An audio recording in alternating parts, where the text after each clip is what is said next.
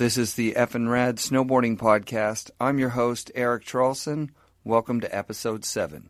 Just a quick note before we start this week's show. We'll be recording a live Effin' Rad at Chair 9 in Glacier, Washington on the weekend of the Mount Baker Legendary Bank Slalom. If you're interested in attending, personal message us on our Facebook page. Special guests or guests to be announced, and we really hope you can join us. Yeah, I didn't start even riding till I was 65 years old. The first board I rode was this Plastic Sims Lonnie Toft with a skate deck. Snowboarding is exactly the same as it used to be. It's just, everybody wants something from it. I don't know if I can endure any more shitty winters. We're going to be okay, and that's all that matters. You can put it away for a while, but you can't put it away forever because it's just almost like a spiritual thing. In February of 1990, I met Tim Wendell at Lake Ridge Ski Hill in Ontario. He was doing a demo, and I rode up the chairlift with him and told him how I wanted to go to Craig Kelly's summer camp. Tim told me that his camp at Mount Hood was way better and that I should go to that. So I told my parents that Tim had invited me to Mount Hood, and they paid the $399 it cost to go there for a 7-day camp in the summer of 1990. That's where I hopped on the chair with Mike Jacoby, and he couldn't have been a nicer guy. 25 years later, I find myself driving to Hood River, Oregon to meet up with him for this interview. When I was about an hour from his place, I figured I should Google him for a refresher, and the first thing that came up was a New York Times article about him from 1997. The article calls Jacoby a leading member of the United States snowboarding team and says on a snowboard he's, quote, as agile as Gretzky on skates. Jacoby was current giant slalom world champion 2 years running, and was definitely a hopeful for bringing home the gold at Nagano in Japan. The next article from 2010 tells of a terrible mountain bike crash that left Mike in the hospital. So I did whatever I did during work, and then I was like, I gotta go get some exercise. So I came over here and I went into the bike shop. I was looking at helmets. I need to get a new helmet. I want to go ride. I can get a helmet later. Yeah. That ride, I happened to hit a tree doing 30-35, broke my jaw in 3 places, was unconscious for a week. So I spent a week in OHSU, and then they transferred me to Rio. I spent, I think, another month, and I had to learn to walk and all that stuff again.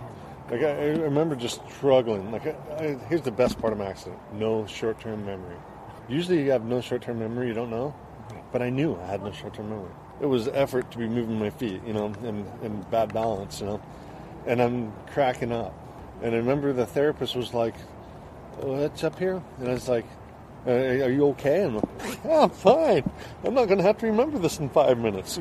Might as well enjoy it. I've always had a really good lemonade stand. And it's just like I don't see lemons in anything. It's like, and apparently I didn't then either. Thankfully, Mike recovered, and over the next few months he returned to work, where he trains people to fly drones. We couldn't go into detail about that, though. It's classified.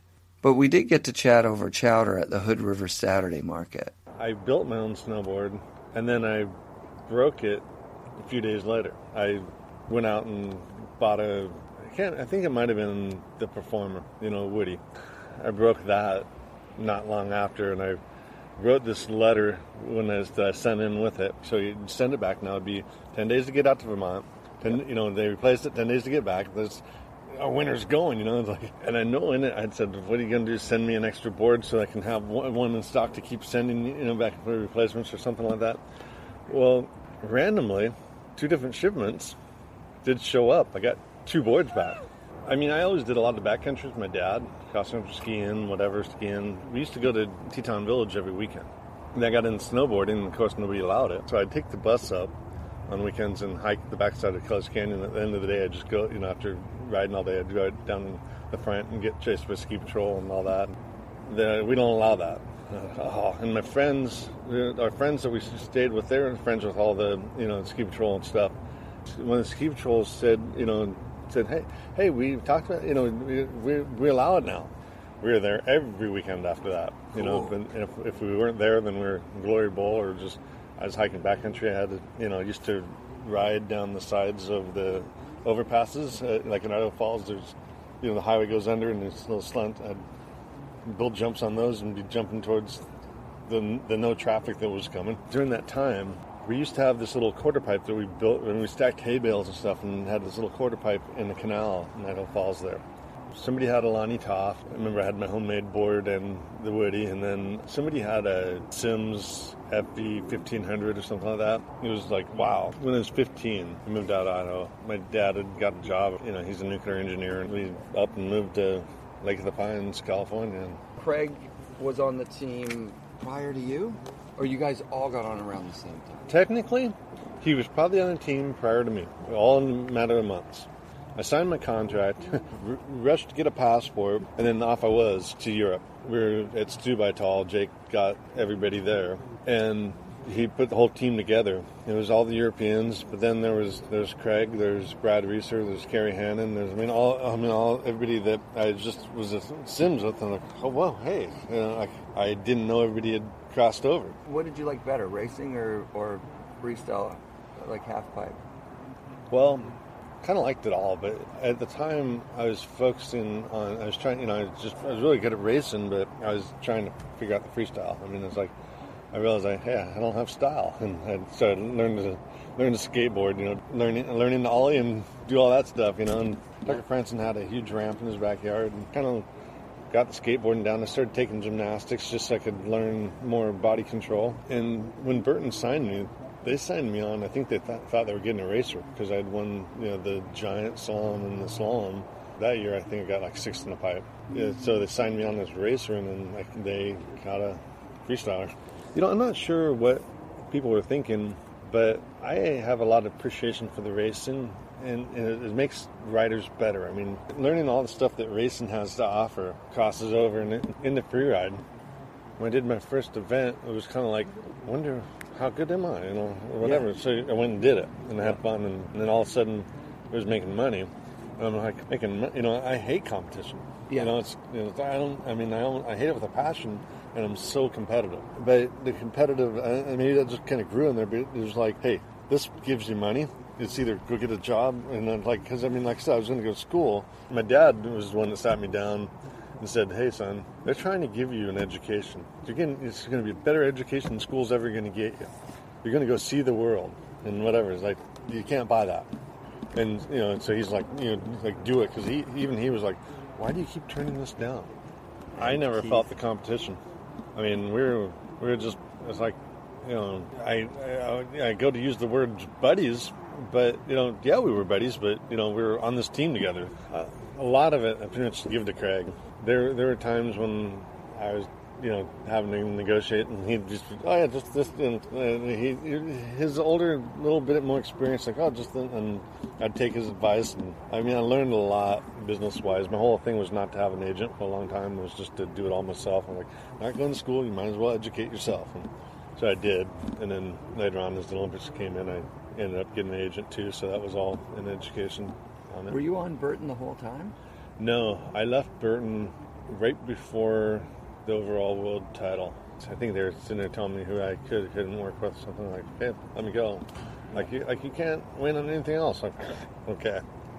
And then I went into a shop and bought hot snowboards, because I was like, that looks like the best alpine one out here in altitude, and I won the world championships on a board that you had purchased with your own money. Yeah, and I started winning World Cups and stuff with it. I think I won the overall world title that year. Did you keep in touch with Craig when you left the team? Yeah, actually, You hear that pause? I'd find out later it was Mike deciding whether he wanted to share his experience of Craig Kelly passing away with the public, which he chose not to. We continued our conversation about his bush piloting in Alaska, his accident, and mostly his boat, which he had recently sailed to Vancouver and back in, the boat he plans to sail around the world in this March. We finished the recording, and as we were walking back to our cars, we realized we hadn't covered everything we wanted to do, so we agreed to have a phone conversation later on. A few days later, he wrote me a heartfelt message about how talking with people about Craig's passing had been hard, and that Craig was always a true friend. I called him later that week, and we started the phone interview with how he signed with Burton. He kept turning down Burton's contract offers. He says it ended up working out to his advantage because he guesses Burton thought he had other offers on the table. So I just kept turning the deals down, and then they kept upping the money and thought I wanted to go to school. I was also turning it down because I didn't want the money. I don't want to be a professional. I want to be able to go to the Olympics when it becomes an Olympic sport. They finally said, hey, we can't offer you anything more. They offered me a lot of amazing things I would have never known to negotiate. And they said, well, why don't you want to be professional? It's like, well, someday it's really an Olympic sport, and I want the opportunity to go. He said, if and when it ever becomes an Olympic sport, which it won't, they have to give you a chance to turn amateur again or Olympic eligible. In 98, and Nagano made the U.S. team and competed in the giant slalom. It was the most insane payback. It was just an awesome experience. And what was even more awesome for me is I had worked a deal with AT&T. If I made the Olympic team, then they would fly my parents over to Japan, put them up as long as I was there, and give them a cell phone for the whole time, and give them tickets, whatever they wanted to go to. It was kind of nasty weather for the final qualifier, and as I told my friends, don't bother coming, I'll just give you a call, I called them up and said, pack your bags. That was a pretty cool phone call to have made, I had a great time at the Olympics, so I'd like to say if anybody had a better time at the Olympics than I did, it would have been my parents. It was an awesome payback, all the support they've always given me in years. And, it kind of felt like, going to the Olympics and going to all the figure skating events was one of my mother's dreams, and I think that, it was just awesome to give that to my parents. It's kind of funny because the contract was all contingent on me making the Olympic team. Like, I would not have gotten a penny or had anything there if I hadn't made the team. So it was a pretty risky deal on my part, but it was cool. There are a lot of people that were just putting everything on the line there. They were riding way above their abilities, and it kind of made you have to really play your little bit beyond your A game, I like to say I got burnt out going to the Olympics. I peaked out before the Olympics because I was trying to make the team, Actually, I met Ross because I used to coach at Craig's snowboard camp in the summer at Whistler. I think before he even started riding for Burton a little bit, They really hurt the sport of alpine snowboarding. I feel like it even kind of hurt snowboarding. It wasn't like he had broken any rule at all, and that's the reason why he still has the medal today. It kind of blew my mind, It was good for Ross. I mean, it did nothing but good things for Ross.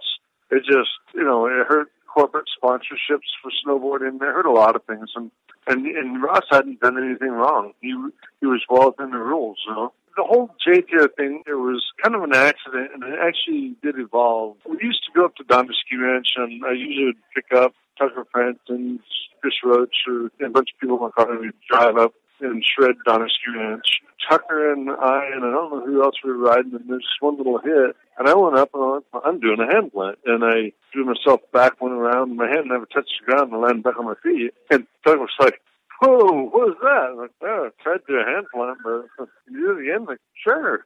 Went in and, did it again, and then I pulled out an event, and people were just like, oh, what is that? And the hand plant. Mike Chantry said, well, you have to name it. And I'm like, oh, okay, I don't know what to call it. And so Chantry said, call it the J-Tier Air.